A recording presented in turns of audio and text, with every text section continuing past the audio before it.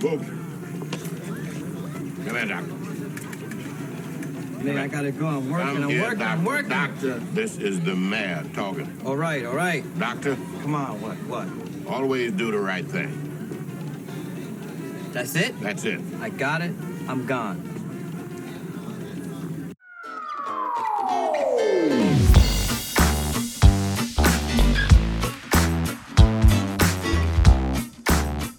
Hello again, and welcome to another episode of 1001 by 1, where each week we take a film out of the book, 1001 Movies You Must See Before You Die, discuss it, analyze it, and ultimately decide whether or not it should be in the book. My name is Adam St. John. And my name is Ian Woodington. And before we jump into a very important film, probably one of the most prolific films made over the last 40 years, or just over 40 years, I should say. Wait, how old is this movie? 30-something years? 1989. There it is. Which would make it 22 years. 22. 32 years. Jesus, neither of us Wow. can do math. We're not This good. is It's- a terrible start. We are just slightly older than this film. The film that we're talking about, which we haven't even said yet, is Spike Lee's Do the Right Thing. But before we get to talking about that main feature for the focus of the pod, we'll give you some banter and some recommends this week. So, Ian, what have you been up to? What have you been watching? You are going to be extremely happy with me, my friend. I Oh. have some excellent news for you, something that you have been prodding me to watch for some time, and Liz and I just cannot stop. I think we're going to do the third one tonight to round it out, but we are in the middle of the Before trilogy. I knew you were going to be happy. I knew that was going to do it for you. Yay. And it's glorious. I love Yeah. it. I absolutely love it. I think Liz and I were both in agreement that we think that Ethan Hawke may have been the weak link in the first movie, but the second movie is spectacular. It's one of the greatest sequels ever made. Yeah. Absolutely love that second movie. The first time that Melissa and I watched it, I mean, A, we just fell in love with it, but B, the theater kids in us, we were just so enamored with this movie that is so dialogue heavy and allows for these long, lingering shots, just letting them be and do and say these lines. It's all of them. I mean, all of the films are like that. They're quite something to behold. I would the third one can be a bit of a doozy. It's pretty real. So I would just encourage you that if and when you watch it, I would maybe not let that be the last thing you watch. Yeah, you've kind of tipped to me that it gets a little heavy. I mean, it's great. Yeah. And that's fine. You know me. I don't mind some heavy. In fact, when it comes to heavy, we were texting off mic a couple hours ago, and you told me that you had just picked up a copy of Gaspar Noé's Irreversible, and I was curious if you've ever seen it before, or if when that Blu-ray arrives, it's going to be your first viewing. It'll be my first complete viewing. I remember a long time ago. I think I was still living with my parents. It was one of those, like, it's like midnight and I don't want to go to sleep, but I don't have quite the energy to stay awake for something like, and it was on like IFC, and I clicked it on, and I remember watching like the first 20 or 30 minutes and being interested, but just like my eyelids were shutting. And when I saw the package, when I saw the really cool box set that Indicator was doing, I was like, oh, that'll be that. You know, I don't own it. I would like to own it. I mean, I've heard it's intense. Don't get me wrong, but it does seem like a movie that if I'm gonna get it, give me all the shit that comes with it too. So wait, hang on. Is Indicator doing a Gaspar Noé box set? No, just for Irreversible. Oh, okay. Yeah, I think it's an April release. Yeah, I gotta pick that up. You've also pre-ordered the Event Horizon disc, which I'm very excited to hear about the restoration on that. I'm sure it's going to be absolutely fantastic. Yeah. I mean, for anybody who's dorky enough to really follow this shit, like the physical media and all that stuff, the long suspected is there going to be like a director's cut of the movie? It's not. I don't know if it exists, but if it does, it's not on this copy of it.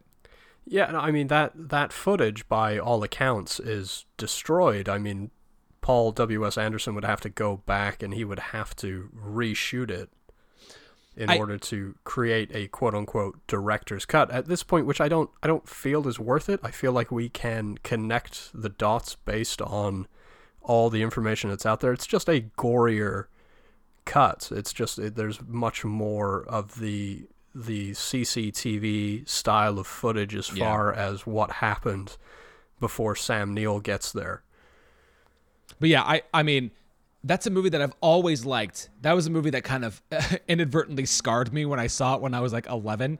But like, it's the kind of movie though that even though I have that relationship with it, like I'm always kind of fascinated to watch it. Like I think it's easily the best thing that Paul W.S. Anderson has ever done. And on the other show we're about to start our Resident Evil thing. So trust me, I've looked at his IMDb. It's not even a contest. It's you're about to go deep in the weeds, sir. And yeah, I think honestly with Event Horizon, I think the cast does a lot of the heavy lifting in that film. Oh, big time. Yeah, it's a great cast.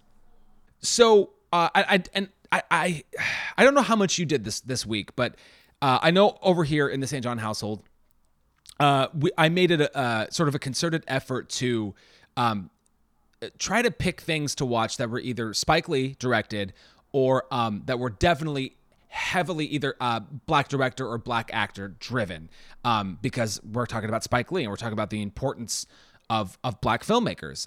It is Black History Month, and we are very conscious of that. We wanted to do an episode in the best way that two white guys doing a film podcast could talk about it. So, watched a bunch of stuff. I don't even know what to talk about really in general. I did watch One Night in Miami this week, and I did watch Malcolm and Marie this week. These are two of the newer things that you can watch. Malcolm and Marie is on Netflix, and One Night in Miami is on Amazon Prime. Neither one of them are my recommends, but I certainly liked both of them. Have you had a chance to see either of those? I have not seen Malcolm and Marie, but I have seen One Night in Miami, and I did enjoy it. I think I had a little bit of trouble with the pacing, but I mean I can't fault any of the performances. They're all spectacular, and then the sort of Sam Cooke finale is incredible. Yeah, absolutely incredible. I think Regina King has shown real potential behind the camera.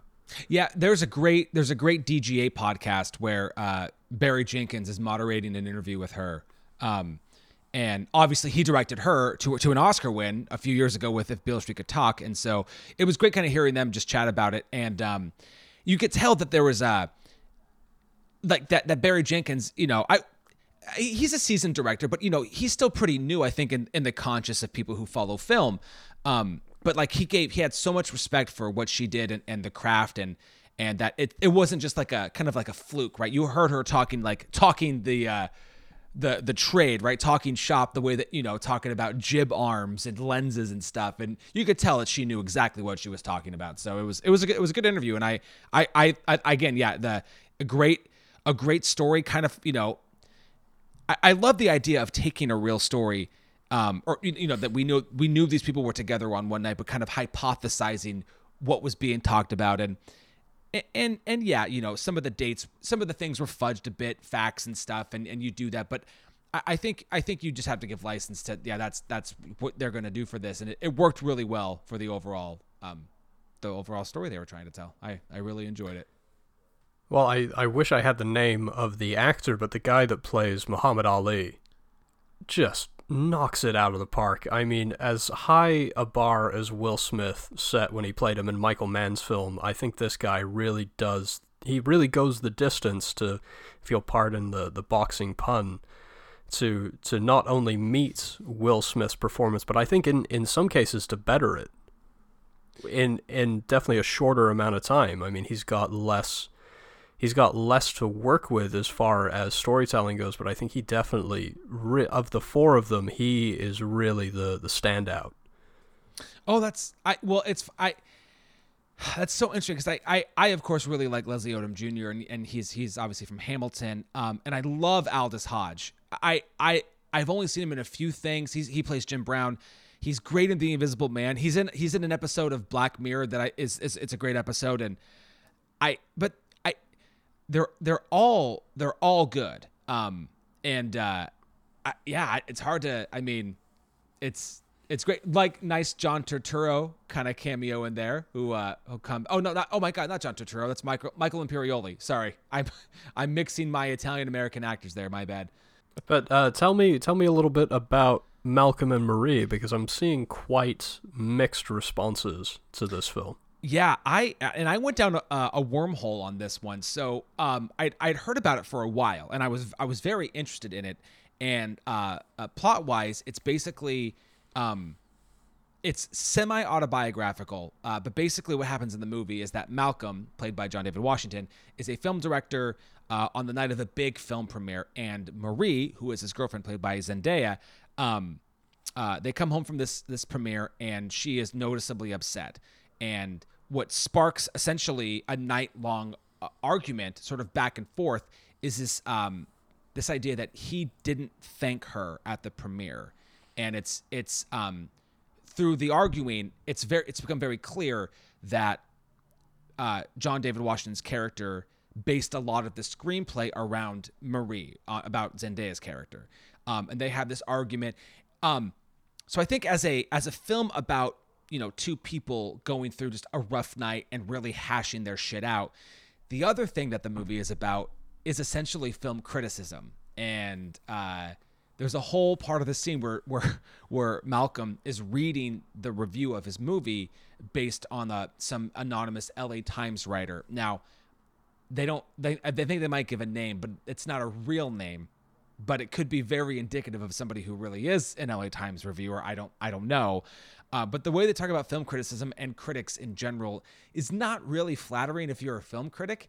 And I listened to not only a really great discussion about the film, but also an interview with Sam Levinson and John David Washington. And I don't know. I mean, as an actor, again, it's very dialogue heavy. And it's all takes place in this one house, all in one night. I love it for that, and it's very stylized. It's in black and white. I think it's got a real feel to it.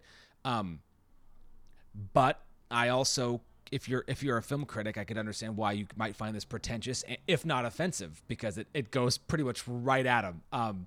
So I don't know. I think as a something to put on and watch, it's entertaining. It's probably a one and done, just because it really is just a couple sort of on the brink of destruction kind of the entire night. And I'm not trying to give anything away. I mean, it's a giant argument, and it's well written. I think, in particular, Zendaya is really good in it. And that's not to say that John David Washington is bad, but I think she gets to shine a little bit more in the movie.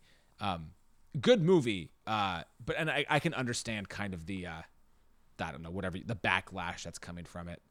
Well, speaking of film criticism, I think I tipped you to this as well. I listened on Thursday to a very, very great interview on WTF with Mark Maron. I listened to Mark Harris, who is a film critic. He's married to the great playwright Tony Kushner, and they have one of the best discourses on film criticism that I think I've ever heard, dealing with film criticism past, present, and really the future of it. I think it's really important. I just wanted to plug that again to try and encourage you to listen to it, and for anybody else who listens to our show, you should absolutely listen to that discussion. It's incredible.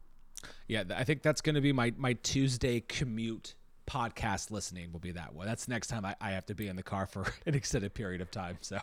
Yeah, no, I'm excited to sort of chit chat with you about that, and Horace and Pete. I don't suppose you had. I'm gonna push it again. You didn't have a chance to start Horace and Pete. It sounds like we both had a Spike Lee week. Yeah.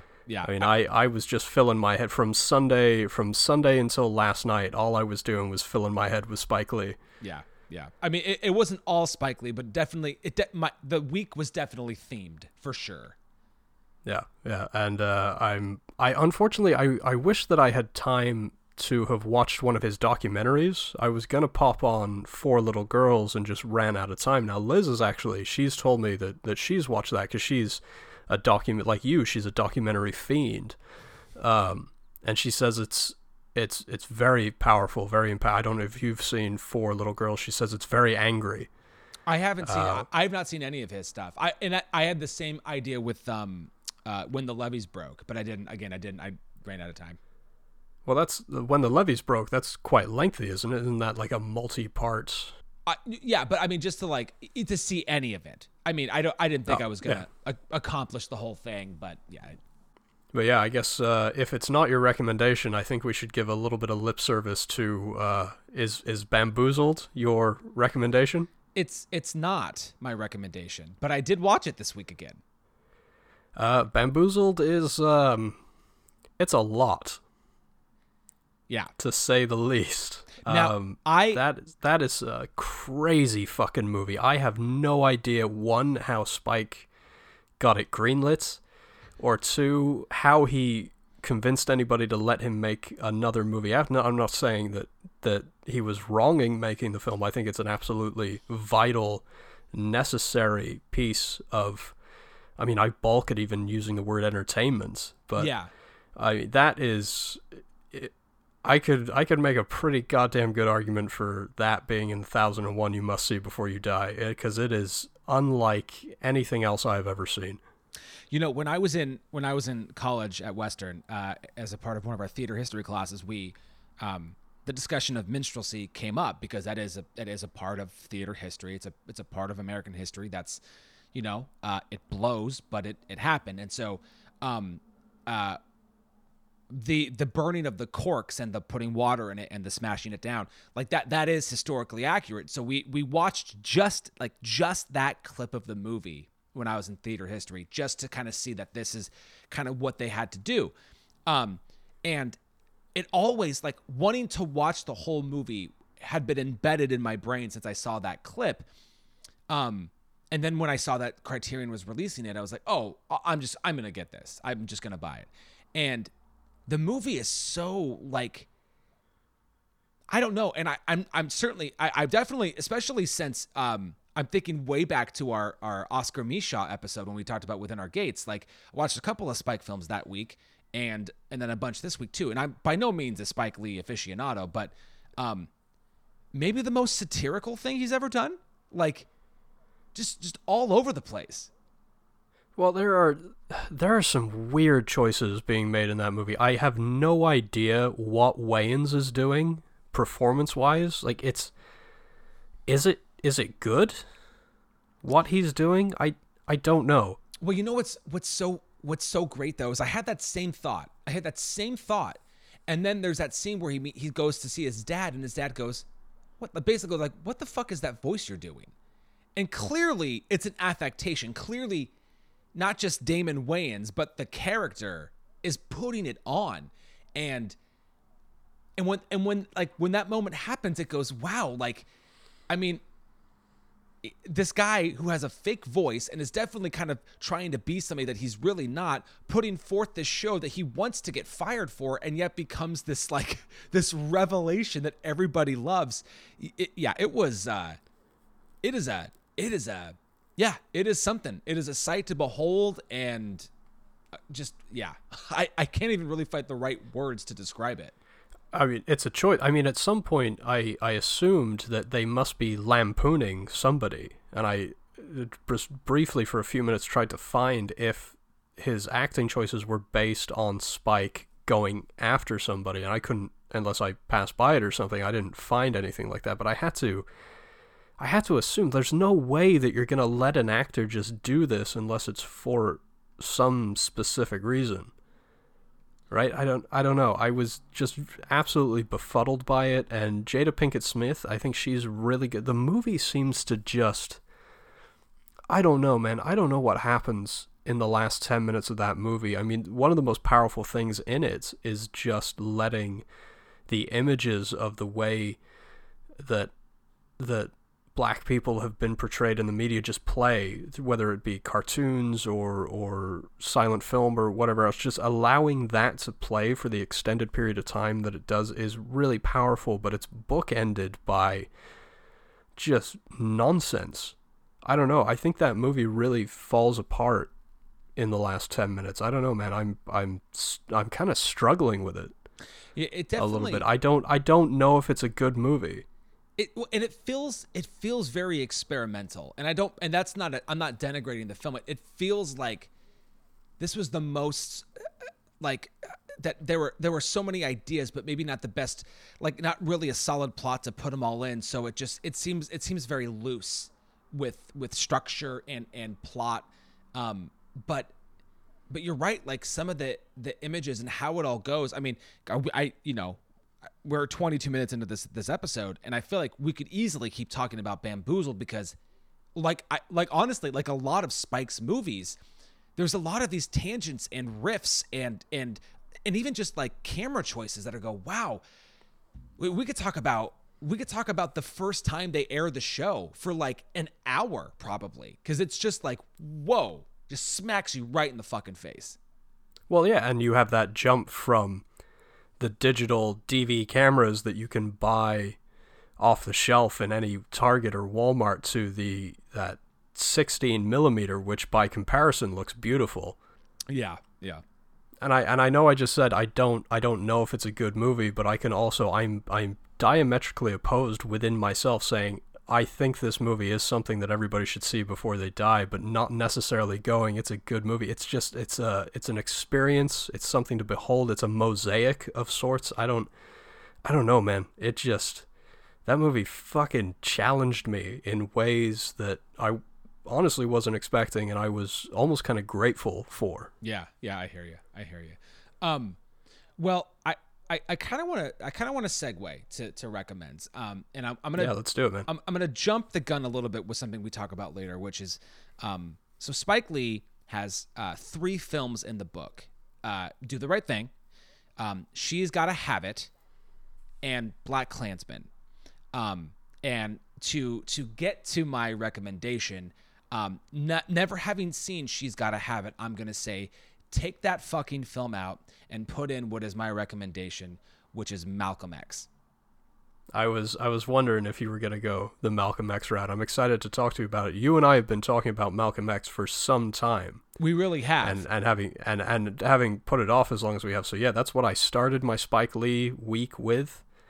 And I don't know if it was the right choice. So I'm definitely, go ahead, man. I'm excited to hear your thoughts on and bat the ball back a little bit with Malcolm X. Well, so the first thing I'll say is I knew I was going to watch it. I knew I was going to watch it this week, and I knew that I'd have to plan it out really well, because the only detriment I've ever had to watching it is just the running time. It is a very long film. And especially when you have 2 kids, it's like finding 3 hours to watch a single movie can be tough. And so this last Sunday, I had to break it into 2 parts. There was just no other way for me to do it. And so that's a little background onto that. But in that way, or not breaking it up, but just the length of the movie makes so much sense. And, happy to say, at least from where I was sitting, I didn't feel a minute of it. I felt like I was always interested, and I liked, and I'm fine with, for totally opposite, but like a movie like Selma, right, which is about Martin Luther King Jr., but is also about a very particular kind of time of his life, right? I love how all-encompassing this is, and as somebody who straight up just didn't know enough about Malcolm X, in general, didn't know the sort of the roots of him. I didn't know his upbringing and everything before he joins the Nation of Islam.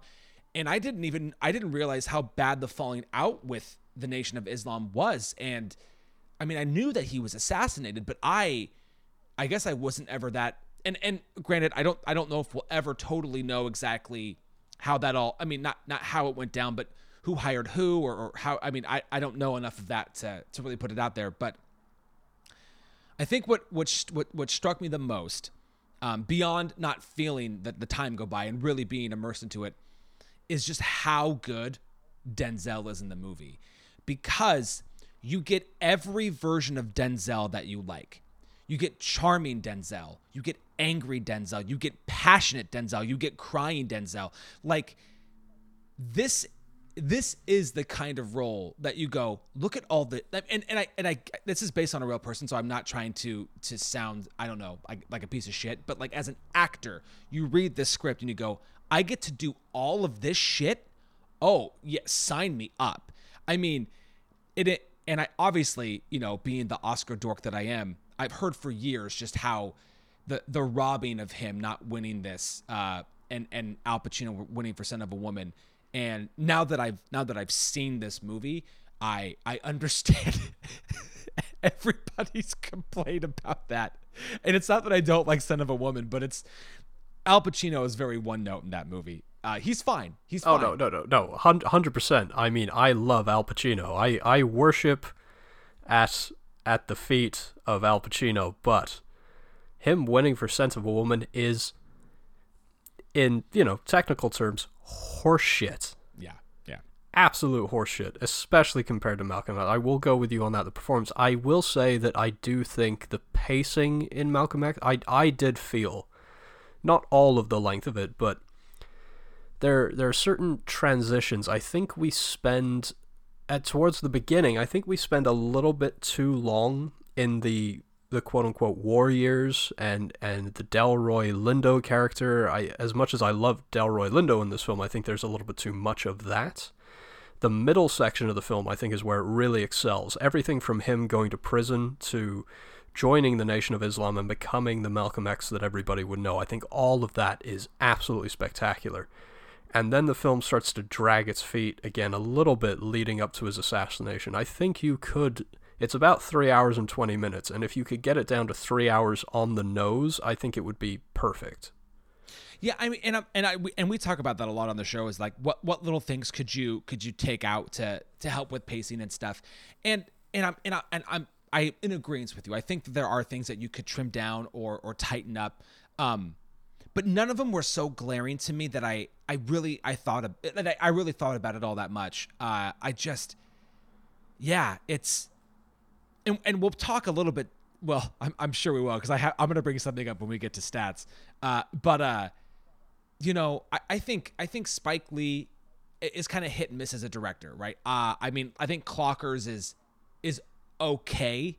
I wasn't in love with Clockers, but there are obviously other films of his. In particular, Black Klansman and Inside Out are like, or Inside Out. Oh wait, Inside Man. I don't know what I'm doing. I know it. I got you. I know what you meant. I really love those two movies, and now that I've seen this, I think I know kind of where my upper echelon of Spike Lee movies are. But this one, I don't want to get into it yet, but I want to have a bigger, like, what is Spike Lee going to be remembered for conversation towards maybe the end of the episode. But I cannot recommend this movie enough from a filmmaking standpoint to an acting performance standpoint. To just, again, movies are not history, and obviously you need to do more research on your own if you want to know more, but it definitely gave me more knowledge about the man that I ever knew. And I appreciate the film that Spike Lee put out. And I just really, really liked it. So glad I finally watched it. It's top 5 Spike Lee, even if it's probably be at the bottom of my top 5, but it is still top 5 Spike Lee. I think it's a monumental achievement. So it's your turn for a recommend. And I have a feeling I might know what you're doing. Yeah, you're not going to be surprised in any way, shape, or form by what mine is. This week, I finished my Spike Lee week by revisiting what is my absolute, hands down, no holds barred, favorite Spike Lee movie. And that is 2002's 25th Hour. I adore every part of this movie, and every time I watch it, I find it's one of those great films. I find something new to appreciate about it. Like, I've always loved Philip Seymour Hoffman's performance, but I think this time around I was just so enraptured by him. Anyway, so for anybody that hasn't seen 25th Hour, you've got a cast that just will not quit. Edward Norton in the lead. You've got Barry Pepper in probably the best thing he's ever done. I was gonna say, yep. Yeah, I mean, the second best thing is probably the movie that Tommy Lee Jones directed, Three Burials. That's like the next best thing he's done.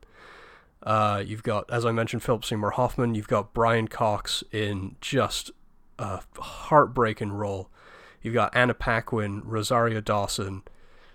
Who am I missing? I feel like I'm missing somebody. Or I think I hit them all. I think I hit all the big names. Randomly, you've got Tony Siragusa, who was a football player, playing the, like, what is he, Romanian or?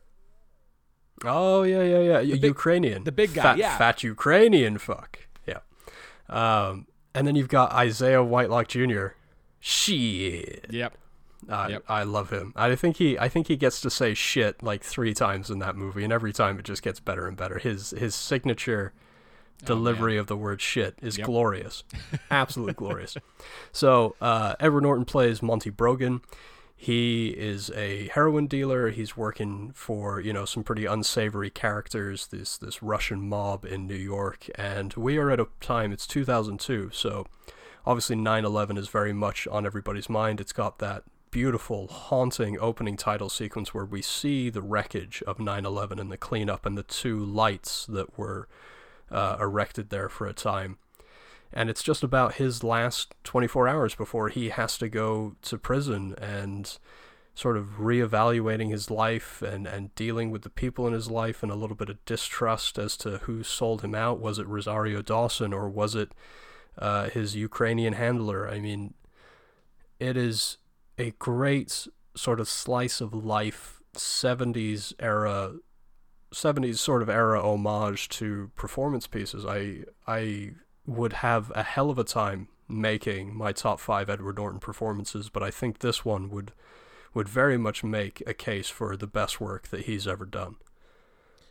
And it's strikingly beautiful. I mean, it's got a couple of those great Spike Lee tracking the dolly shots. I think my favorite shot of Philip Seymour Hoffman ever is after coming out of the bathroom with Anna Paquin and him just staring at the camera, just overwhelmed by what it is that he's done. I fall in love with Philip Seymour Hoffman over and over again in this role. I think he is just absolutely spectacular. It's not, when we talk about the great pantheon of Philip Seymour Hoffman performances, just time and again when he would deliver, I don't think this one gets talked about enough, and that kind of bums me out. Yeah, it's funny because I remember seeing it, not when it came out. I know I didn't see it when it came out, but I saw it probably 05, 06 at some point, and just was kind of okay about it. And I will say that outside of Black Klansman, Inside Man, and Malcolm X now, the first viewing of a lot of the movies I've seen of his, I've been pretty lackluster about, honestly. And I'm glad you mentioned the movie is not about 9/11, but it is certainly very topical. It's certainly very much of the mind. And Spike Lee is nothing if not a New York proponent. In a lot of his movies, it's like New York as a character, which we'll probably talk about a lot when we talk about Do the Right Thing. But now it's something that this thing that he does, which is where the movie's about one thing, but there's a lot of references to something else as you go through the movie, and the frequent references to 9/11 throughout the movie is interesting. And I know the first time I watched it, I didn't like it, and this time, I don't know what it adds, but it's like the movie does need something else, and I think that having that in there does help it. But before, I definitely did not like it. Well, I think in hindsight, I think it creates an interesting juxtaposition when you think about the massive loss of life, that sort of it can never happen here mentality that was completely shattered on that day, juxtaposed with one man losing what he sees as, it's 7 years, but to him it may as well be the rest of his life. I think that makes for an interesting contrast. Well, and I mean, sorry, go ahead. There's so much too about. I mean, I think it's Barry Pepper that spells it out. Like either he doesn't go in and he's got to risk that, or he kills himself, or he goes in and they people will kill him in there. But like they basically, there was no decision that wasn't going to end with him dying, pretty much. Yeah, that's it. I mean, Barry Pepper says to Philip Seymour Hoffman in that scene, either way, this is it. This is goodbye. Like you're never gonna see him again. Mm-hmm. Yeah. I mean, he could come out. You might see him when he comes out, but you're not ever gonna see, quote unquote, you're not gonna see Monty again. Yeah. He'll be something else when and if he comes out. And my sort of final thought is, if you want to movies that make me cry, this is it, man. Like Liz, God bless her and her patience with the number of times that I put her through movies that I know that she's just like, oh, I'll let you have this. Or stuff like, I showed her Looper a couple months ago, and she's like, yeah, I get why you like it. You know, stuff like that. I'm like, oh, that's so condescending. But, you know, no, I'm not talking shit about her. I mean, she knows I mean well when I say something like that, but she's like, haven't you seen this movie like 50 times? I'm like, yeah, every time. That whole Brian Cox thing, talking about going to the desert, you know, finding a new life, you know, you can find God in the desert. It just, man, it fucking floors me every single time. And I adore Brian Cox. There are very few actors in this world that I would actually want to sit down and have a conversation with, a cup of coffee, a beer, or whatever, but just to have 20, 30 minutes with Brian Cox and just listen to him talk, I'd give anything. I absolutely adore that man. Yeah, he has had quite the career. Well, that's awesome. I'm glad that we have two Spike Lee recommends this week, The 25th Hour and Malcolm X, both movies we watched this week. So there you go. I think we actually support the other one too. We just were giving you some choices. Yeah, get some Spike Lee up in you. Exactly. And we're gonna keep with our Spike Lee fix here as we talk about Do the Right Thing, written, directed, and produced by, and starring, I should say too. My God, starring Spike Lee. But hey, easy now. I know.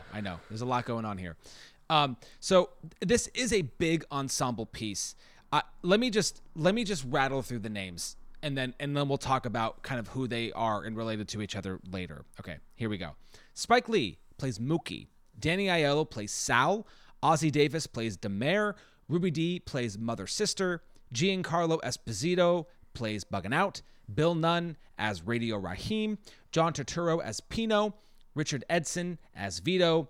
Roger Guinevere Smith as Smiley. Rosie Perez as Tina. Joy Lee as Jade.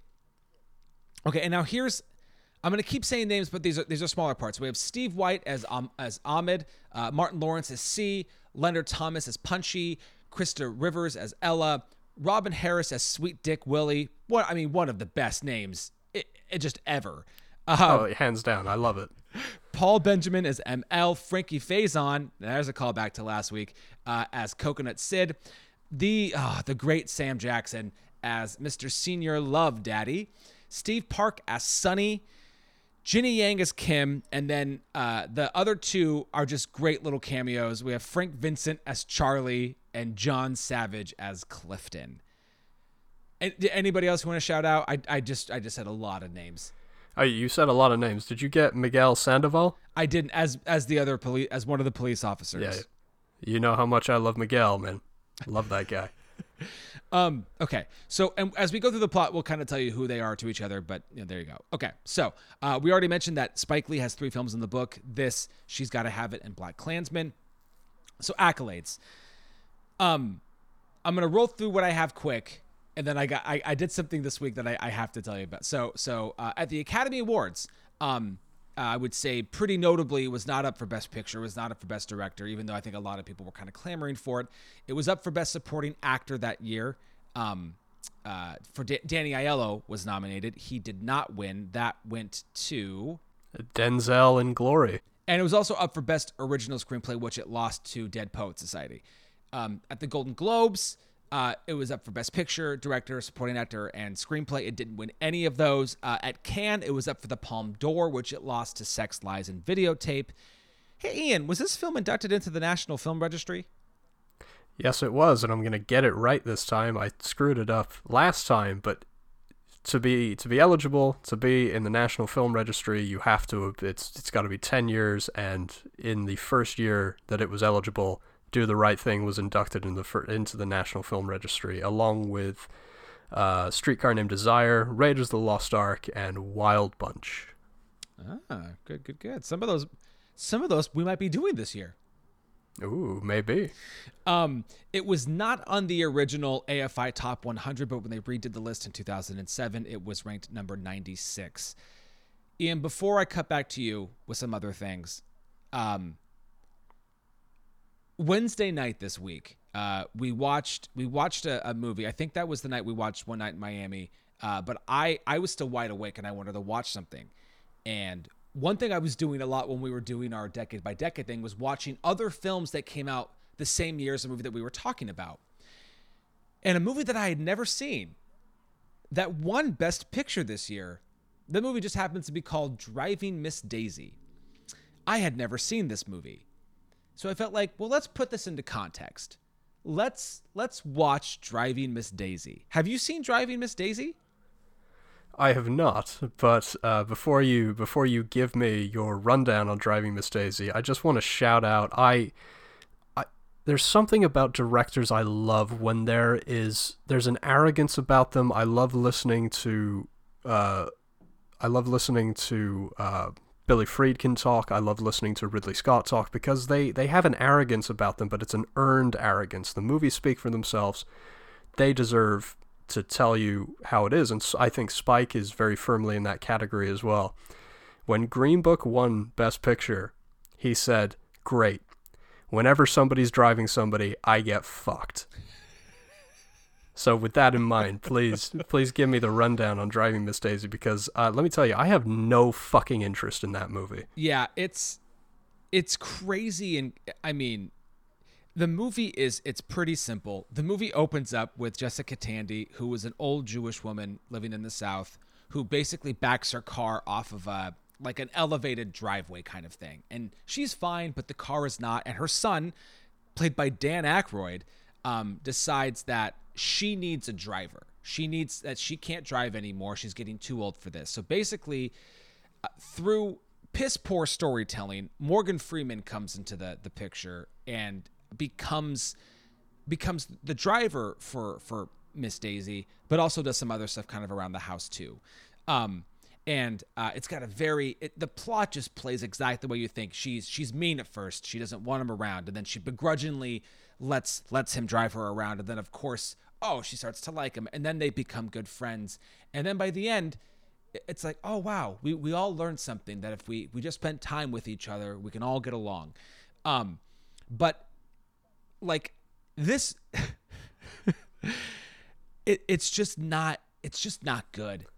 I'm going to assume there's a lot of casual racism played for laughs. A little bit, yeah. But it's mostly just it's actually the way that they almost don't talk about it. Like there's a servant that Jessica Tandy's character has, and I forget where. I think it's like Idella. I forget what her name is. The movie is quite forgettable. But she's been with Miss Daisy for like years, like a long time. And then there's a moment where Idella, spoiler alert, she dies. But instead of giving this actress of color any kind of dignity with her death, she's shucking peas, or she's breaking up pea pods, and like the bowl drops and hits the ground. Cut to her funeral. And it's like this woman who was in a way so important to the world of Miss Daisy, that's what her death gets. A bowl of dropped peas and then a hard cut to her funeral.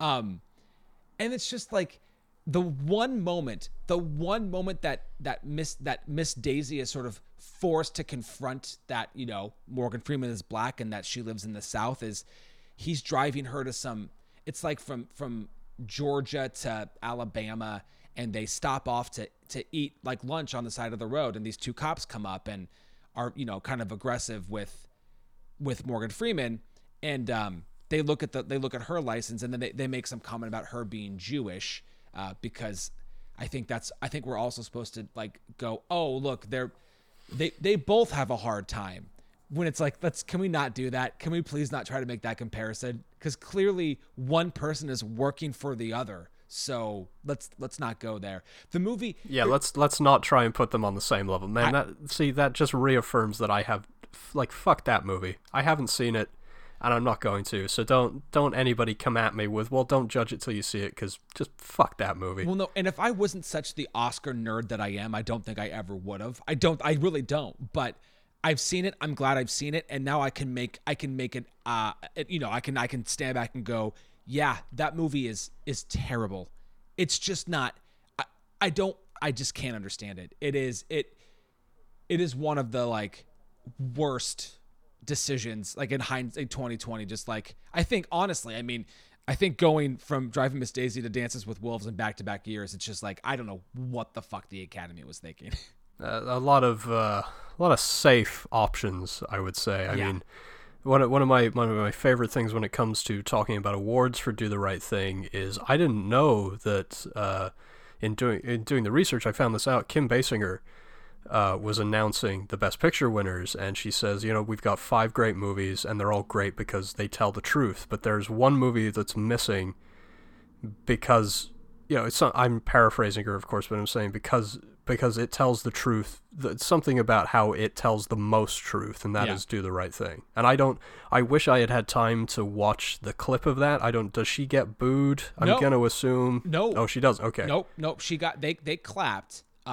Good. Was it like a condescending clap, or was it? No, not at all. Not at all. Okay. And actually, All it's so funny you mentioned that, because one of my film podcasts I listened to is called Unspooled, and when they did Do the Right Thing, they had Spike Lee on, and Spike Lee actually was like, I'm grateful to Kim Basinger for actually saying something like that. He definitely gave her some praise on that episode of Unspooled, which is great. Well, I don't mean to assume. It's just my mind always is cast back to Marlon Brando refusing his Oscar and having the Native American woman turn up to refuse it for him, protesting treatment of Native Americans in film, and the way that you go back and listen to that clip, there are more boos than there are cheers, and that is a fucking stain on the history of that industry, and they should all be fucking ashamed of themselves. I agree. But that's all I have in terms of stats that I found. Do you have anything? Oh, and so just really quickly, it's not on the IMDb 250. It currently has a Rotten Tomatoes score of 93% critical and 89% audience. Well, I would say that there are certain awards that you and Melissa talk about on Below Freezing, and those are the 2020 awards. And in 2010, I think the 2020 awards very rightfully gave Do the Right Thing Best Director, Best Editing, and Best Original Song for Fight the Power. Fight the Power, yep. In terms of critical stuff to say about this movie, there's a lot. I don't know how much time we want to necessarily give to it. Overall, there were certainly critics. There were critics like Ebert, who I think understood what Spike Lee was trying to say with the film and earnestly enjoyed it and thought it was an incredible film. A review that I read that I could read from, but I don't necessarily need to, is from the New Yorker, Terrence Raftery, who didn't think it was going to incite any kind of violence, but certainly thought that Spike Lee missed the mark with this one. And then there were a lot of critics who thought that this was just going to straight up cause riots in the streets. Well, I'm definitely sure when we get to talking about the end of the film, we'll definitely loop back around to journalists, and I think I don't want to call it poetic irony, but the sort of irony, the way that Spike really held a mirror up to these critics, and they missed it entirely. I think a lot of them did genuinely miss the points.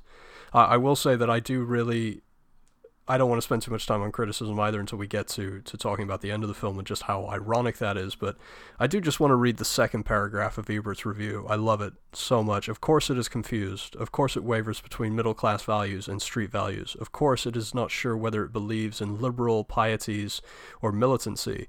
Of course some of the characters are sympathetic and others are hateful, and of course some of the likable characters do bad things. Isn't that the way it is in America today? Anyone who walks into this film expecting answers is a dreamer or a fool, but anyone who leaves the movie with more intolerance than they walked in with wasn't paying attention. Fucking, this is why Ebert was one of the greatest critics that ever lived. That paragraph right there, if you... Fuck, man, he just fucking nailed it. Absolutely nailed it. Well, and maybe when we come back to criticism, there's something that I want to say kind of in response to that, but I think we'll save that for towards the end of the film. But this is the point where I ask Adam, hey, do you like lists? I love List. I love List. Yes. I love Lamp. What do you got? What do you got this week?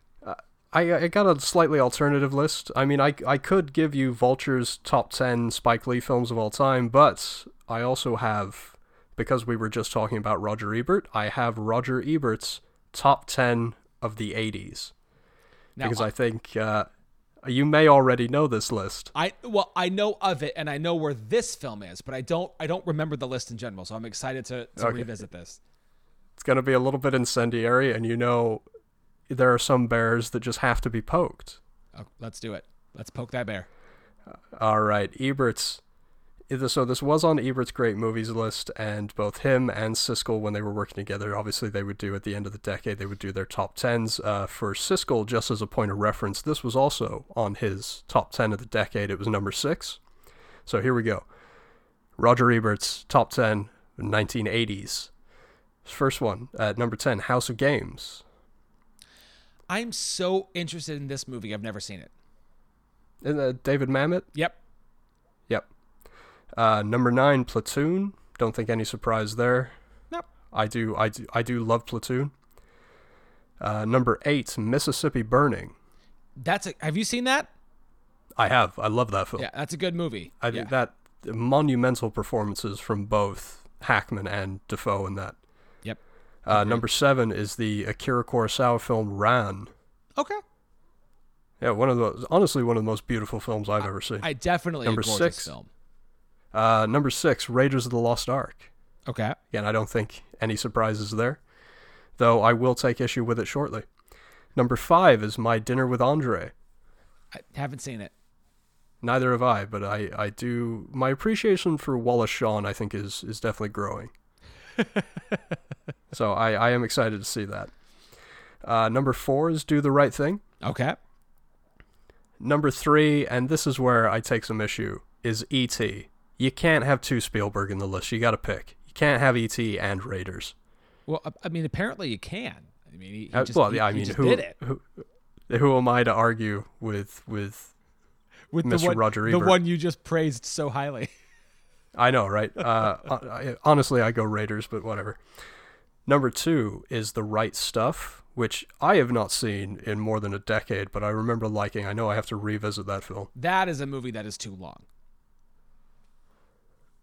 Honestly, I can't weigh in on that. I honestly don't remember. I do remember being entertained for a good chunk of it. Yeah. And number 1, you know what it is, don't you? Yeah. It's Raging Bull. Yeah. Which is weird for me. I always go, I think I said this on the show, Raging Bull isn't the first great movie of the 80s. It's the last great movie of the 70s. Whatever. I don't care. It's a mediocre Yeah, I know film you don't. It's okay. It's okay. But there you go. There's an alternative list. There's Roger Ebert's top 10 of the 1980s. Love it. So I'm going to do my best to sort of describe the plot of the movie before we just kind of jump in. And I think this is an ensemble piece, and it's important to note, obviously, that this takes place on the hottest day of the year. But I think in terms of plot, I think what I'll try to focus on is that we follow Mookie, played by Spike Lee. He works at Sal's Famous Pizzeria. Sal is played by Danny Aiello, and he runs it with his 2 sons, Pino and Vito, played by John Turturro and Richard Edson. There's obviously some racial tension, especially between Pino and Mookie. Mookie seems to get along pretty well with Vito, and honestly, he kind of has a sort of a playful antagonistic relationship with Sal, kind of as the movie kind of starts and progresses. What really starts to sort of set things in motion is bugging out, played by Giancarlo Esposito, comes in to get a slice and notices that the wall is covered with very famous Italian Americans, but that there aren't any brothers, as he calls them, on the wall. He asks Sal, why is that? And Sal basically says, you get your own place. You can put whatever you want to on the wall. This is my place. So bugging out, over the course of the film, tries to get people to protest going to Sal's. It doesn't really work until later in the movie, Radio Raheem goes in with his boombox blasting, and Sal is pissed. He gets him to turn it off, but that rubs Radio Raheem the wrong way. And later on, when Buggin' Out and Radio Raheem are together, Buggin' Out says, hey, we should boycott Sal's. Yeah, we're going to do that. So other stuff has happened, and we'll talk, as we talk about characters, I'm sure it'll come up, but it's I wouldn't say it's too indicative to, I guess, the main plot. So it's the end of business day, and Sal says it was a great day, and Sal kind of gives this thing like, I'm going to call it Sal and Sons, and Mookie, you have a job here for life. And then sort of our four kind of roaming people that are, it's that Martin Lawrence crew of people show up. It's like, we're closed, but we let them in for a slice of pizza. And that's when Buggin' Out and Radio Raheem come in and sort of make a big scene about you need to change what's on the wall. There's a big verbal argument that ends with Danny Aiello taking a bat and smashing the boombox to pieces, and then what was just a verbal altercation turns into a physical one that spills out onto the street. Sal gets some licks on Radio Raheem, but Radio Raheem really gets the upper hand on him. The cops show up, and what happens in the movie, which unfortunately we've seen a lot of in the news over the last couple of years, is a police officer takes a nightstick and starts to choke Radio Raheem, and he chokes him until he dies. And the police try to leave, which they do with the body, and it leaves the onlookers stunned, to say the least. And Spike Lee, in a moment of, I wouldn't even know what this moment is, but in this moment, takes a trash can and throws it through the window of Sal's Pizzeria, thus inciting kind of the actual sort of riot of the building. And they wreck it up, they burn it down. And the movie ends essentially with Spike Lee and Danny Aiello the next day with sort of, we don't know what the future is going to be for either of them. They part ways, and that's kind of the end of the film. Now, obviously, there's a lot of stuff that happens that we didn't get to talk about. Part of that is also just how funny some of the stuff is, too. I know that the plot that I've just described is very serious, and it is, but there also is a lot of comedic moments throughout the movie as well. So, Do the Right Thing. What is your familiarity with this movie? What was your viewing number on this? I think this would be probably about the fourth time that I've seen it, and it's been more than a decade, because I know the first 3 or so viewings were in pretty rapid succession, probably about 2006 or 7, about the time that I think I gave you or sold you the Criterion disc that I had. I don't remember if I gave it to you out of the goodness of my heart or if I made you pay cash monies for it. I think you just gave it to me, which I still have it upstairs. Oh, nice. Although I think we both also we got the updated Blu-ray restoration that they did. Man, another Criterion shout out. What a great restoration, man. Love it. That is I think I waited until after the credits, after the opening kind of dance number, and we see Sam Jackson, then we kind of get our first, I don't even know what you would call it, like the stoop to stoop shot, that nice steady kind of steady cam shot across the, and I said this restoration is insane. It's beautiful. It's really, really good. I mean, it just speaks to the legacy and the level of prestige that comes with a Criterion disc. I think it's stunning. And right now, I've been doing them a little early in the episodes. I'm going to do it early again. Unsung hero, Ernest Dickerson, cinematography, man. I mean, the fact that there was no nomination for his cinematography is one of those, like, hindsight is 20/20 things. Absolutely baffling what he did to make this movie look as good as it does, and the just the color palette of it. I mean, they talk about, we've got to make sure that we avoid cool colors. We've got to avoid blues and greens. We've got to sell the idea that this is the hottest day of the year on this block. Tensions are going to rise, and the heat is doing absolutely nothing to help that. And the thing that blew my mind, I mean, I did actually have the time to watch some of the supplementals, which I'd seen a lot of them before, but I went back and took a look at the new Criterion Blu-ray. Has a mix of sort of old ones and new ones, and it's baffling to me, that first shot, that those beautiful quick pans that happen in the movie. The first quick pan from Martin Lawrence, very young Martin Lawrence, or the baby face Martin Lawrence, the quick pan from him to Radio Raheem. I love that quote. He even walks in stereo.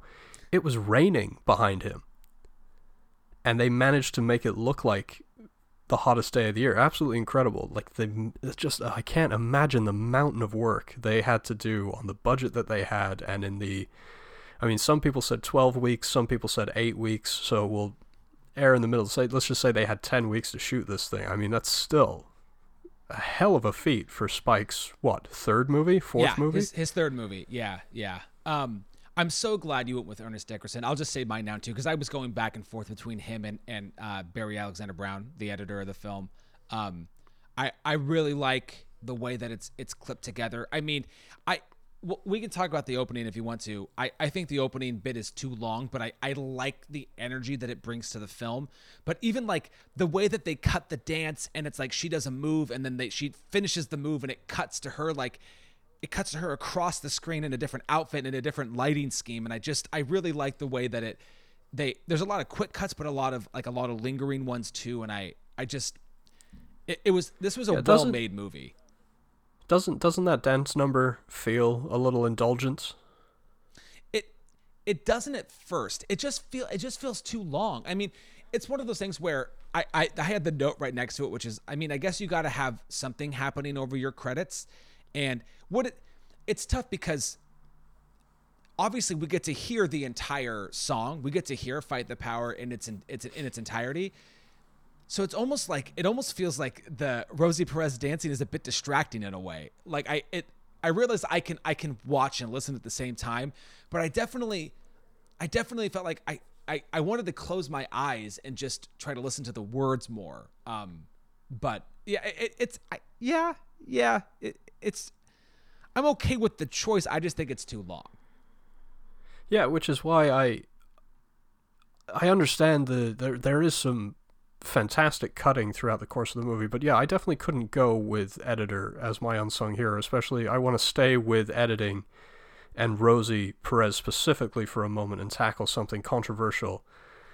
I mean, Rosie Perez has said that the reason you don't see her face in her nude scene is because she was crying and she felt exploited. And I mean, that's never a great thing to hear. I mean, she is in the years since come out and said that she has sort of made peace with it, and I believe she has done other nude scenes since. I couldn't cite them off the top of my head, but that is honestly the first thing that I would lose, is that Ice Cube, thank God for the kneecaps, and thank God for the left nipple, and thank God for the right nipple. Honestly, I do think it was a massive misstep for Spike Lee as a filmmaker. If your actress does feel exploited, I mean, if she is, even if she didn't say to you she feels exploited and she is, crying, hey man, maybe let's not do this. Yeah. I mean, and I know some people have said that they think that he doesn't write women very well, that he treats that, regardless of his ethnicity, he treats women in his films like every other filmmaker does. He might write black characters fantastically well and be able to speak in that voice because, he is black. He that's the voice that he speaks in, but apparently, according to some anyway, he doesn't write women very well. And I think in this case, and even in something like 25th Hour, where I feel like Rosario Dawson is a very undercooked character, I do have to. That is my big Spike Lee criticism. Yeah, I think the thing about the movie, and that's why I kind of wanted to focus on what like essentially the plot is, because there are a lot of moments like that where she has a pizza delivered to her place, and that's why he's there, and he takes a moment to sort of be with her before he has to leave. And it's not like them having a moment is a bad thing to have in the movie, but it's one of a dozen moments like that good, bad, or whatever, however you feel about them, there's a lot of them in the movie that I don't know if we need it for the purposes of the plot, right? Like, and like, here's like a moment that we don't need, but I wouldn't cut at all is all of the moments with ML, Coconut Sid, and Sweet Dick Willie. Just hearing them kind of shoot the shit and talk about the Korean grocers across the street, like, it feels honest and real, and by all accounts, a lot of that was just improvised. And it does add a flavor of these are guys that are on the street. Same with the stuff with Demare and Mother Sister. Like, I don't know that I love that stuff. I certainly don't hate it, and I understand the world building that he is trying to do with all of these characters, which I think is successful in terms of world building, but in terms of does that further the plot? I don't think so, and It's interesting in doing a lot of the research and watching some of the supplemental stuff. Like, Spike Lee's scripts and his stories, they don't flow. Like, if you're used to a certain kind of film, a certain kind of narrative film with a traditional kind of beginning, middle, and end, none of his films make sense in that way. None of his films really follow that progression the way that you're used to. Something like 25th Hour is very, very tangential, and we'll go and hang out with Philip Seymour Hoffman and Anna Paquin for a while, even though the movie is not really about them, right? And that's not bad. It's just that this is only my second time seeing it, but early on I was like, wow, there's just a lot of characters. There's a lot of stuff going on. I mean, one of my favorite moments, one of the moments I really enjoyed for its comedy is where John Savage is coming in off the bike and he scuffs up the Jordans. And like, there's this moment that looks like it's going to be like fairly climactic. And then I love this whole idea of like, why don't you go back to Massachusetts? I was born in Brooklyn. And they all have this big response. And I think it's a very funny moment. I think it's a moment of levity in the film that we need. But do we need it? No. Well, I would argue that we do. I think it's just another one of those incidences that just keeps pushing the bugging out character, because the bugging out character, him and Radio Raheem, they are both the sort of linchpins of the plot. I mean, they are the reason that we are going to get to the conclusion that we have. So I don't know. I understand where you're coming from as in a moment that do we need it, but I also feel like it's one more thing that's going to push these characters to the edge. Fair enough. Let me give you a different moment then.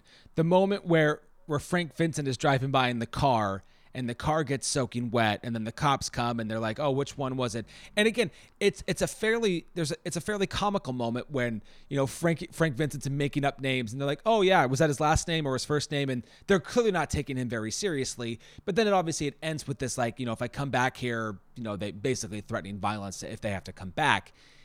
And if you want to say, sure, it furthers the idea that this neighborhood is sort of like constantly being patrolled by the police and all that, you can say that. We get that in other points of the movie, and it's an interesting, fun thing that world builds. I guess it helps, shows how hot it is, but is it essential to the plot? I don't. Oh no, I agree with you. I would definitely cut that before I cut the John Savage scene. Sure, and honestly, I would say don't cut the John Savage scene. I think it's a great moment, but I also, and I see your point about, you know, pushing bugging out even further, but it's just there's a lot of moments like that in the movie. Like, and like I said, good, bad, whatever. I just, that in terms of furthering that plot, I don't know that it does it or does it very well. Yeah, no, it's just something that adds to the sort of vignette episodic nature of the film. I mean, it serves to build the world and the neighborhood, but yeah, like you said, very little plot-wise. Although, you know what this movie made me realize? The movie made me realize a bunch of things, but I have never lived in a neighborhood that was as closely tight knit as one in this movie. You know, and it's maybe it's something about just living on the West Coast and shit is just spaced out more. But I remember like when we visited New York City, it was like, wow, everything is right by each other. When we would go into Chicago when we were living in Indiana, we'd go to Chicago and go to the city and see a show and hang out. I mean, the houses are like 3 feet from each other before you get to, I mean, it's just like that close. And I get like how that can feel sort of overwhelming, but also there was something about watching Mookie go from place to place and like seeing everybody and like just, you know, constantly, whether or not you know people very well, just knowing like, oh yeah, that's this guy who lives here and that's this girl who lives here. And the sense of, I mean, that's the one thing I got to give him is the world building is so clear. Everybody and kind of who they are and how they fit in is amazing. There's many things I'll give him credit for, but like that is, I got to give him props on that. The world building is great. Yeah. And I think it's, again, like I did last week, maybe speaking out of turn on certain issues in Silence of the Lambs. I don't want to speak out of turn again here, but this feels to me as someone outside of that community, it feels like such a quintessential New York story, as much as anything that Scorsese has done. Oh, I mean, yeah. This feels like it would feel sort of disingenuous for this film to be set anywhere else because of that nature of everybody living on top of each other and the nature of what a powder keg that can be when you're up in each other's business 24 hours a day. Yeah, for sure. For sure. In terms of some the research kind of stuff here too. So when you were, you know, exploring the supplemental stuff with the Criterion, did you get a chance to read his production diary? I kind of skimmed it. It is, well, the first thing I'll say is it's amazing how clear so many of the elements of the script were before he even started writing it. That's really great. The other thing I have to mention is, man, he wanted Robert De Niro so hard for the role of Sal. And how do you, I was going to ask you about that because we always talk alternative casting on the show.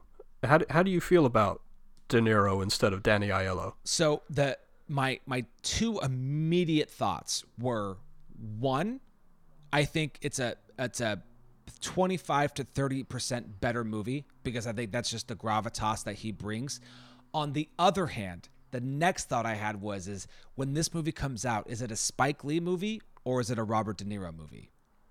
Oh, it's 100% a Robert De Niro movie. And that's the problem. Yeah, absolutely. I know, I mean, for everything I could read, Robert De Niro didn't do it because it was just very similar to the roles that he had played, which is true, and that's great. And I think Danny Aiello is good in the movie. Don't get me wrong, but I think ultimately it played out better the way that it did. Yeah, I honestly, looking at all of the alternative casting choices, I think the only one that I miss is potentially Delroy Lindo being one of the three corner guys because he also went after James Earl Jones as Demare, and I love Ossie Davis in this movie to the point where I honestly think that it should have been him nominated instead of Danny Aiello. Yeah, we should. I mean, we could spend a few moments talking about the fact that the only acting nomination from a film about essentially like the black struggle in New York City was for one of the white guys in the film. Yeah, you want to talk about irony. I mean, how does that even? And then, I don't quite understand how that choice came about. But again, hindsight being it's beyond tone deaf. Yeah, beyond tone deaf. But here's a couple others. We've got Lawrence Fishburne is who he wanted for Radio Raheem.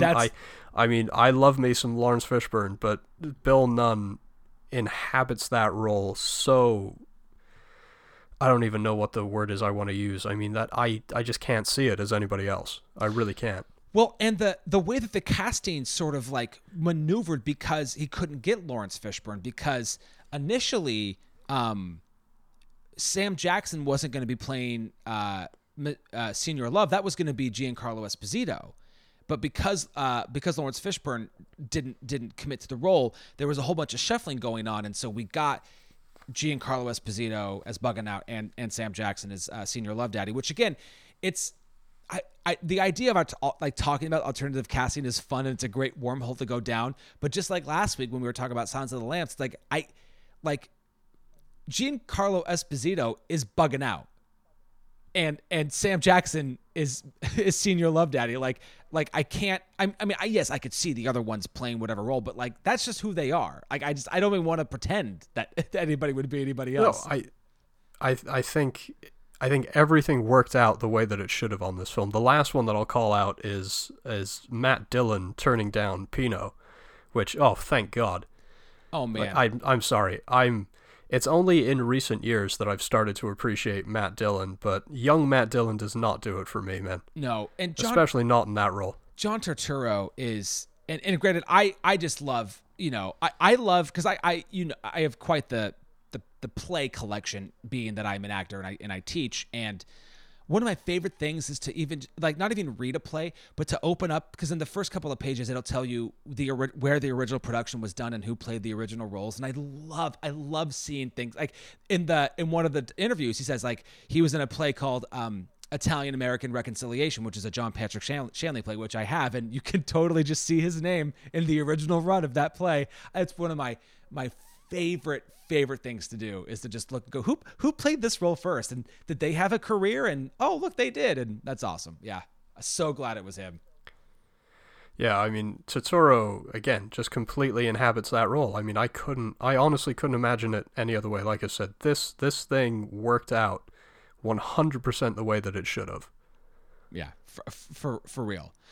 So, and thank God, and as far as things working out the way that it should have, thank God it ended up at Universal instead of Paramount, who were pushing that ending, that god-awful ending where they reconcile at the end, even to the point where they really wanted a hug. Like, fuck you. Fuck that disingenuous. Like, no, get the fuck out of here with that. That is just... I mean, that would go down in history as one of the biggest cop-outs in film ever. Well, yeah, that is some white savior, white guilt bullshit right there. Oh yeah. So I'm kind of glad you mentioned Scorsese, because one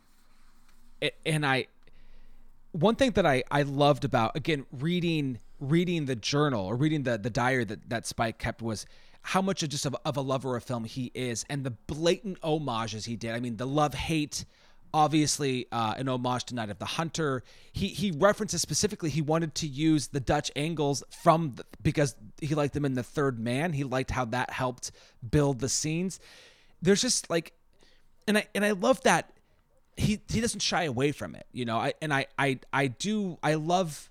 We're a couple of film nerds, right? I mean, like, whenever we get together, even if it's not for the purpose of doing this, we can't not help but talk about movie shit, right? And so to hear these people that we much to the chagrin of our wives. That is so true. It's so true. But I it's great to hear these people who have been in the game forever and are well respected and great at their craft, to hear them talk and just know that they're just nerds too, that they love watching shit and being inspired by what they're doing and by what their fellow filmmakers are doing. I enjoyed the hell out of reading that production diary a lot. I enjoyed it. It really, more than any of the interviews I watched or anything. It was just such a, watching him build on these ideas and know where he wanted to go. And like that idea, like earlier I was like, maybe I'll have a character from School Days come back in, and then like a few days later, it's like, no, scrap that, bad idea, don't do it. No, I love Spike's confidence, and I think, as I said, he's one of these filmmakers that has 100% earned it. Oh yeah, for sure. Speaking of Dutch angles, I do want to bring it back around to talking about things that there are too much of in this film. I do think the Dutch angle it's leaned on a little heavy. I think he does go full third man to the point where the Dutch angle becomes almost meaningless.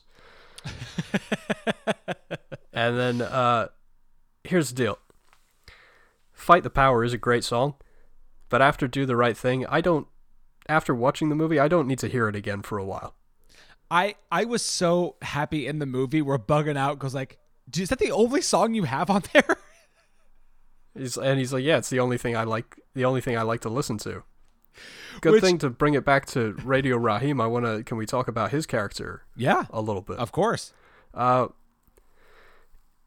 think and maybe this is just me projecting, I think it's an interesting idea to make him, there is an unlikability about him, which is very challenging, I think, when it comes to the ending, because he's the character that's going to die, but he's been painted with this, he's just got a lack of sort of self-awareness, spatial awareness. He's extremely rude. And I think that's a genius play as far as a character to be like, I'm going to paint him with this certain unlikability. I mean, he's rude as hell to the Korean grocer. I mean, everybody is. Yeah. To the Korean grocers. I mean, he's rude to Sal. And then to have him be the one that is killed to challenge you to being like, no, it doesn't matter whether he's rude or whether he has this lack of spatial awareness. It is still the loss of human life. And I didn't know when I was going to bring this up, but I think this is about as good a time as any. So I'm really glad that you kind of bring up that it doesn't matter what we saw him do throughout the day, right? That he was killed by way too much force, an excess of force for no real reason. And obviously, Spike Lee is commenting more at the time of Howard Beach and some of the other things that were happening in 1988, 1989. But like, you cannot watch that moment at the end and think of what happened to George Floyd up in Minnesota. And not just because he died while in police custody from, I mean, again, to call it excess force is an understatement. But the fact that there were people in the media who were trying to paint this picture of George Floyd as like, oh, but look, let's list off all of this shit he did in his life that was bad. And it's like, okay, sure, ? But what you're trying to do doesn't justify the fact that a guy knelt on his neck for over 10 minutes, right? And then died. Like, and so the reason that this movie it will forever and always be remembered is it's not because of the tangent set that doesn't work, right? It's not because it's not because of Fight the Power, right? It's because we haven't learned yet. We haven't learned to stop, to not just excuse, but to find these reasons as to why it happened, and this whole thing, like, I knew what was going to happen. I'd seen it once before. I knew it was coming. And yet all I could think about was George Floyd. And like, I obviously yearn for the day where this movie won't be prescient and make sense. And the fact that it's just as relevant as it was when it came out in 1989. Unfortunately, I mean, how do you say this? Unfortunately, because of what it's about, but also maybe aesthetically and obviously for Spike Lee, it's a great thing. But like, this movie feels like a movie that will never not be important for any time, which is kind of like upsettingly amazing to me. I can't really add anything to that. I mean, that's it in a nutshell. I mean, there was, and I something I definitely know I didn't clock the first time I watched this movie, that I caught this time is when I think it's they're looking, the police are looking at the body and they're basically carrying it to the car. Bugging Out keeps yelling, "You can't fucking kill us all," and like that, like right now saying that line in context to what he's talking about it's just staggering. It's staggering both in terms of what is happening in the movie, but also if you have even like an iota of a percentage of knowledge of what's happening in the world, how this should and can affect you. It's it's pretty incredible. Yeah, and I don't want to speak in hyperbole, but this is one of those films when we talk about must you see it before you die? Yes, you must, and it's essential. This film should be taught in schools for none of its filmic qualities, but for everything that you just mentioned. Yeah, I mean, and and obviously this is we're 100, we're almost, this is 109 episodes into this show, and we've talked about a lot of movies that are really good for different reasons and movies that we like, but I mean, movies that have had an impact on me in terms of the way that I kind of view the world, right? For me, and I just off the top, like Requiem for a Dream, I, Daniel Blake, for sure. And I mean, I can't say that any others have really changed like my outlook on life. I mean, it's made me think about things, but it's been a while, and obviously since I've seen this last, it's been a long time, but it really does what it needs to do. And yeah, sorry, I just that it really is such a hard thing to watch, and then it's just for me it was too quick to associate it with unfortunately this just real life events. And which, to bring it back around to Roger Ebert, I can't stop thinking about what he said in that paragraph of if you walked in with more intolerance than you did when you walked in, you weren't paying attention. And that's what I teased earlier in the episode, is that, Spike held that mirror up to society, and a lot of those critics, they just didn't get it, and they bought into white property is worth more than black lives. There's quite a few critics that said, there was one critic in particular that said, coming to a cinema near you, but hopefully not too near you. That makes me physically ill hearing that. That literally turns my fucking stomach, knowing that was something that some newspaper allowed somebody to fucking print. That's awful. How the fuck can you live with yourself after having said that? I don't know. Yeah, but I don't know. But there's something that I wanted to admit to you. So obviously you gave me this movie. The first time I ever saw this movie was because you gave it to me, and I watched it. And I had kind of had an epiphany though watching this other time, because I remember you asked me after I watched it what I thought of it, and I was very meh about it. And I think I've kind of reached sort of I kind of understand something now, which is when I watched it for the first time, it was probably 20 years old. Way different state of mind. And my response, especially in terms of what happens at the end of the movie, was, I don't get why it happens. I don't get it. And I was like referring to, Mookie throwing the garbage can through the window, and then the riot that kind of assumes afterwards. Right? My response is, I don't get why they would do that. That was my thought. And after watching it again, what I came to was, I'm never gonna get it. And I think that's in a way, I think that might be a point, is that I'm a white kid who grew up on the West Coast in like the rural-esque area, you know what I mean? Like that's not my life. I didn't grow up that way. I've never had a fear of the police like young men of color have. That's just not been a thing that I've been worried about.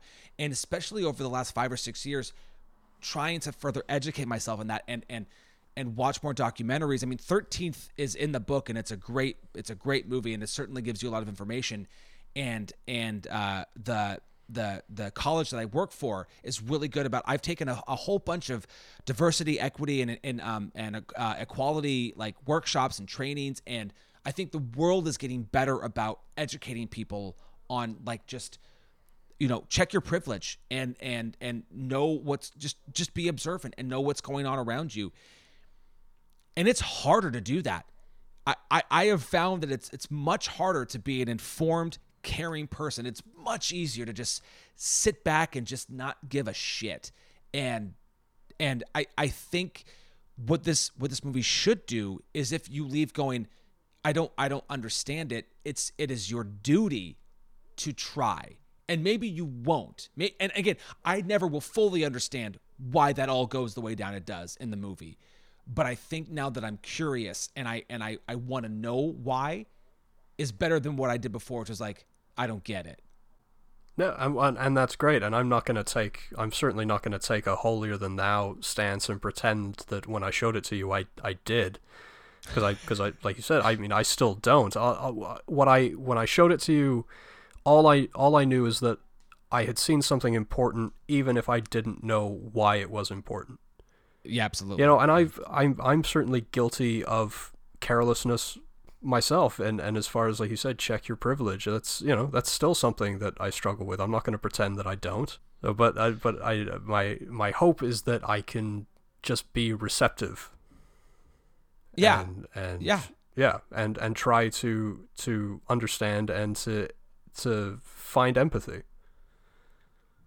Even though that word is, thanks to the media, is becoming meaningless, but yeah, you know, I hope to be empathetic. I hope to be an empath. That's what I strive for, and I think this movie can be a great tool to help you reach that. Yeah, I agree. Can I do a hard pivot now away from it? Yeah. You want to talk about cuts? Cut Smiley. Cut that whole character out of the fucking movie. Oh, no. Oh, come on. Don't break my heart like this. I love Smiley. Oh man, there are too many things. I found it very offensive.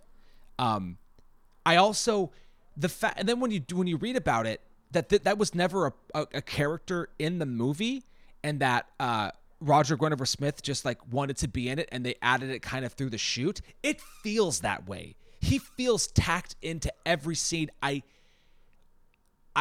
gotta say, if I could cut one thing from the movie, I would cut all of that stuff. I don't like it. I don't like it. Even him pinning the picture of Martin Luther King and somebody else could do Malcolm it. X to the wall. Somebody else could do it. Find a creative way. Spike, you're a smart dude. You wrote a great script. You didn't need to add this. Find somebody else can have that picture. Somebody else can put it up on there. I didn't like it. I didn't like it at all. Sure, I get it. I mean, it's always unfortunate when an actor decides to make some of the decisions when it comes to mental handicaps. I'm not going to pretend that maybe it isn't unfortunate, but there are two beats with his character that I absolutely adore, and like I said, the first one is him being the one that pins that picture to the burning wall, and then the other one is him being the tag at the end of that beautiful one shot that Sal and Pino have. They're sitting there in the restaurant, and John Turturro is saying how sick he is of coming to work every day. He can't stand it. He can't stand being in this neighborhood, that all of his friends make fun of him for serving pizza in this black neighborhood. And the beautiful moment, and probably the moment that got Danny Aiello his Oscar nomination, talking about, hey, you know, you might find it funny, but to me it means something, that I've been here for 25 years. I've watched these kids grow up. I've fed this neighborhood. I love the way he phrases that. And then to have the tag of Smiley there, and there's that beautiful moment of recognition that Sal has watched Smiley grow up, and Pino so very easily dismisses him, tells him to get the fuck away from the window, chases him off the street. I do think it's a good moment, but I think again we could find another character to have that with. I just feel like it's unfortunate and doesn't really add much to the movie that I think is pivotal, and I think it's of ways that this movie has aged well, or aged in a purpose of wanting to inform you more. I think that has just aged terribly. I respect your opinion, but I will respectfully disagree. That's fine. I love you all. I love you the more for it. I try. And I am trying. Dude, I seriously, I took so many notes, and we're so far into this episode. I don't know what else I mention. I don't think I could end the episode without talking about, and again, I don't know that I have a hard thought on this, but what do we make of Sal's relationship with Jade? I think it's well intentioned. Again, he talks about having fed this neighborhood, having watched these kids grow up. He's known them all their lives, some of them, and she's no different. And he probably feels a great affection for her and wants the best for her. But I think Mookie being a sort of cynic, I mean, he sees the worst in that situation. I love that scene. I think that's great where, you know, Mookie goes at Sal and says, "You stay away from her," and he's like, "How could you even think that?" I mean, and it's just tough. There's a few lines and a few looks where I just can't tell what Sal's intentions are. I think when she first comes in, it feels very much like, oh, you're a sweetheart. Yes, take the good table. I'll make you something special. But when he's sitting with her, it just, I don't know. It plays weird, and it certainly, I think, gives Mookie something to play off of. The idea of like, I don't like the way he's looking at my sister. I don't think it's wrong or bad in terms of the storytelling. I just felt very, very weird watching that scene. Well, I don't think Mookie is wrong for feeling the way that he does. He wants to be the big brother. He wants to protect his sister. So that rings true. But what also rings true, and again, I'm projecting and I'm sort of trying to fill in the dots, but Sal has two sons. He's got Vito and Pino, and you know, at the best of times, they're both a pain in the fucking ass. So maybe he looks at her as the daughter that he didn't have. Sure. I mean, that's the way that I'm going to project and the way that I'm going to choose to look at it. You don't. It's interpretive, of course, but I choose to see the best. I choose to see the best in Sal in that moment. Fair enough. I don't think you're wrong. I definitely stood out to me watching it this time. Yeah, it's great. It's more, like you said, it's more of that great Spike Lee world building. But yeah, man, I mean, like you said, we're quite a ways in. I mean, I think we hit a lot of the big emotional beats. I mean, that shot of Radio Raheem dead in the backseat is never not gonna be just, I mean, your heart in your throat, just very hard to watch.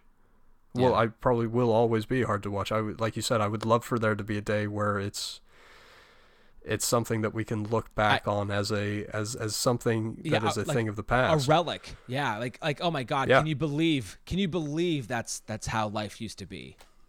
Yeah. It would be nice. Yeah, I don't really know that I have a whole lot more to say. I mean, I feel bad. And again, I don't want to. I mean, you know, we barely talked about Ozzie Davis and Ruby Dee. We barely talked about the three guys on the corner. Outside of the opening, we didn't really talk about Rosie Perez. I mean, that's the thing is there are so many people in this movie, and you know, outside of like Mookie and then Sal and his sons, I feel like everybody else kind of gets an equal amount of play. I mean, I you know, it's not like pivotal, but I love when Sam Jackson comes back in, and I love it's like he has that extreme, like he's on the rolly chair and he comes right up, he's like, cool it, and like it's like I love that he's like, we didn't even talk about the racist rant. Well, I was coming after this, but yeah, like we totally can.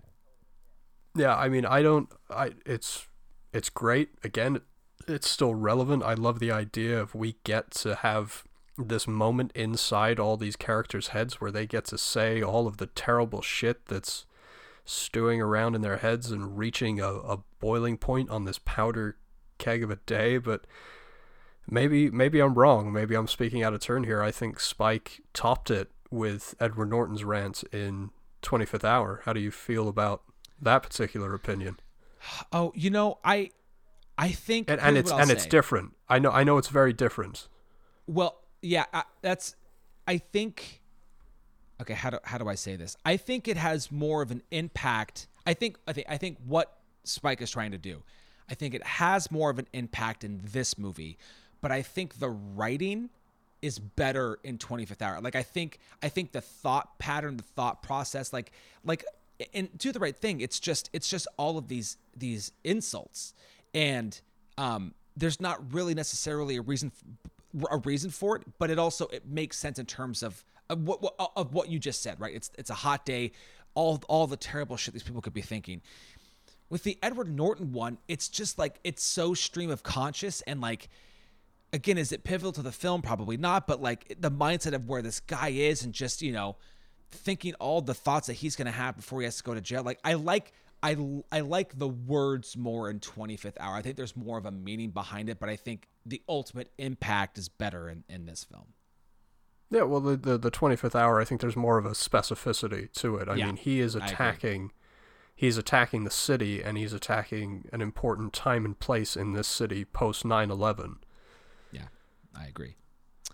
I agree. But I mean, just to quickly, Ozzie Davis and Ruby Dee, like you said, how good is the scene where he brings her the flowers, man? It's beautiful. Again, do we need it? Probably not, but I couldn't live without it. Yeah, I agree. His stuff is great. I love making the kid run down to get him beer. He's got some great little moments in the movie. Yeah. And like I said, I mean, I mentioned cinematography as my unsung hero.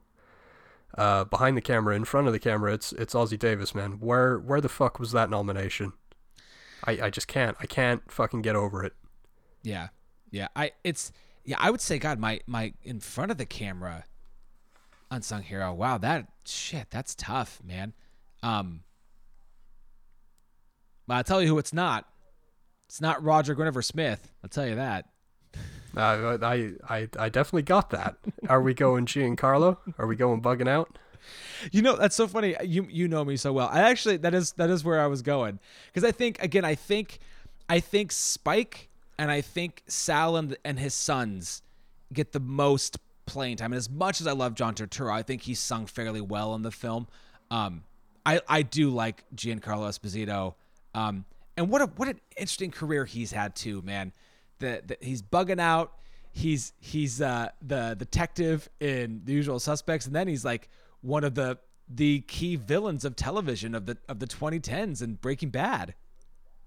Oh, and how good is he in Breaking Bad, man? Every single time he's on screen, does he not just fill you with the utmost dread? Oh, yeah. God, that's a good show. And I just wanted to give Spike a little bit of love as an actor. I think Mookie is a genuinely undervalued performance.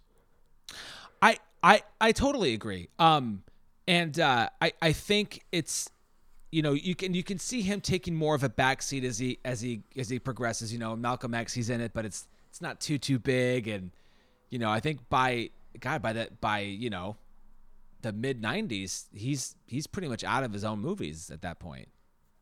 Which is a shame. I'd love to see him in front of the camera. I'd love to see what Spike at this age can do with all the experience that he's had.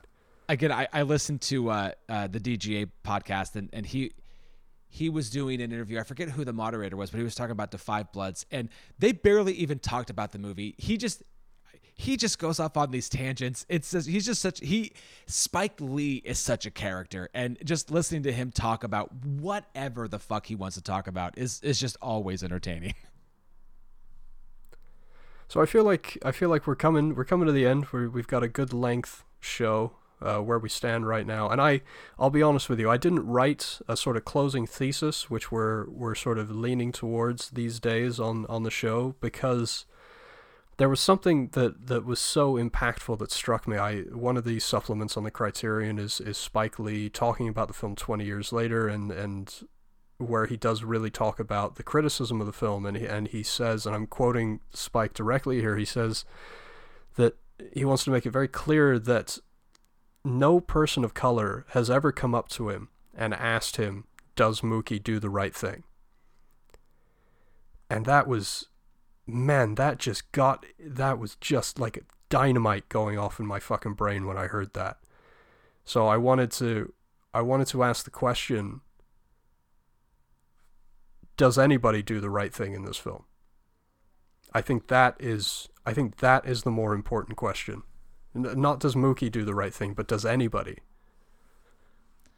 I mean, I think that kind of knowledge only comes from life experience, and I think the people that do the right thing in the movie, if anybody does or comes the closest, would be Mother, Sister, and the Mayor. Yeah. But you know, there's something that I've been tackling with myself, and I've been trying to pass on to students in passing, and even to my oldest, is unfortunately there's a difference between facts and truth, and facts can be proven, and truth is interpretive. Truth is different for each person, and you ask that question to different people, and you're gonna get different answers. I really don't know, and the truth is that doing the right thing is unfortunately going to be seen differently by every single person. To sound, I don't know, I guess I'll sound pretentious maybe a little bit, but this is what makes it a great work of art that I'm glad is in the National Film Registry. I'm glad we're always going to have this, and I'm so elated that there's always going to be conversations about it, and I hope enough people listen to the show and we help spark conversation, we add something to it, as difficult as that might be, being two 30-year-old white dudes. I mean, our voices aren't necessarily necessary to these conversations, but I want to be a part of it, and I want to be empathetic, and I want to hear. Yeah, I couldn't agree more, and just echoing what I kind of said earlier with my mindset has changed a lot about the world in general in the 10 plus years since I've seen this movie last, and change happens slowly, but if we stay dedicated, it will happen as long as we keep working for it. So I absolutely think this movie should be in the book as well. And hey, man, always do the right thing. I get it. I'm gone. I like that moment. That's a good moment too. So there you go. That is 2 yeses from us on Spike Lee's Do the Right Thing. But of course, as always, we want to know what you think. So please find us on Facebook and on Twitter. Hit us up. Let us know what you think about Do the Right Thing. Let us know what your favorite Spike Lee movies are, because I think after the last couple of months, we've upped our game here at 1001 by 1 with our knowledge of Spike. You can listen to the show on Spotify, Google Play, Apple Podcasts, all of the great places where you can find those. You want to support the show? Hey, you can do that at patreon.com/1001 by 1. And coming up next week, I don't even want to say much about it, because this was a you pick. Do you want to tease it a little bit? Well, I just want to say thank you for indulging me. It's like last week with Silence of the Lambs, it's another big, important anniversary. It's a film that is, just really important to me. And I can't wait to share my love of it with you and our listeners, and do a little bit of sequel talk as well, because I love the sequel just as much as I love the original, which is a rare treat. I don't know, man. It's a tough movie, but there's so much levity to it as well. I don't know. I won't stumble over my words anymore. I'm just very excited to, again, just share my love of it. And I'm also, it's top 10 of all time for me. I'm also to discuss the 25th anniversary of this. Definitely kind of game changing film.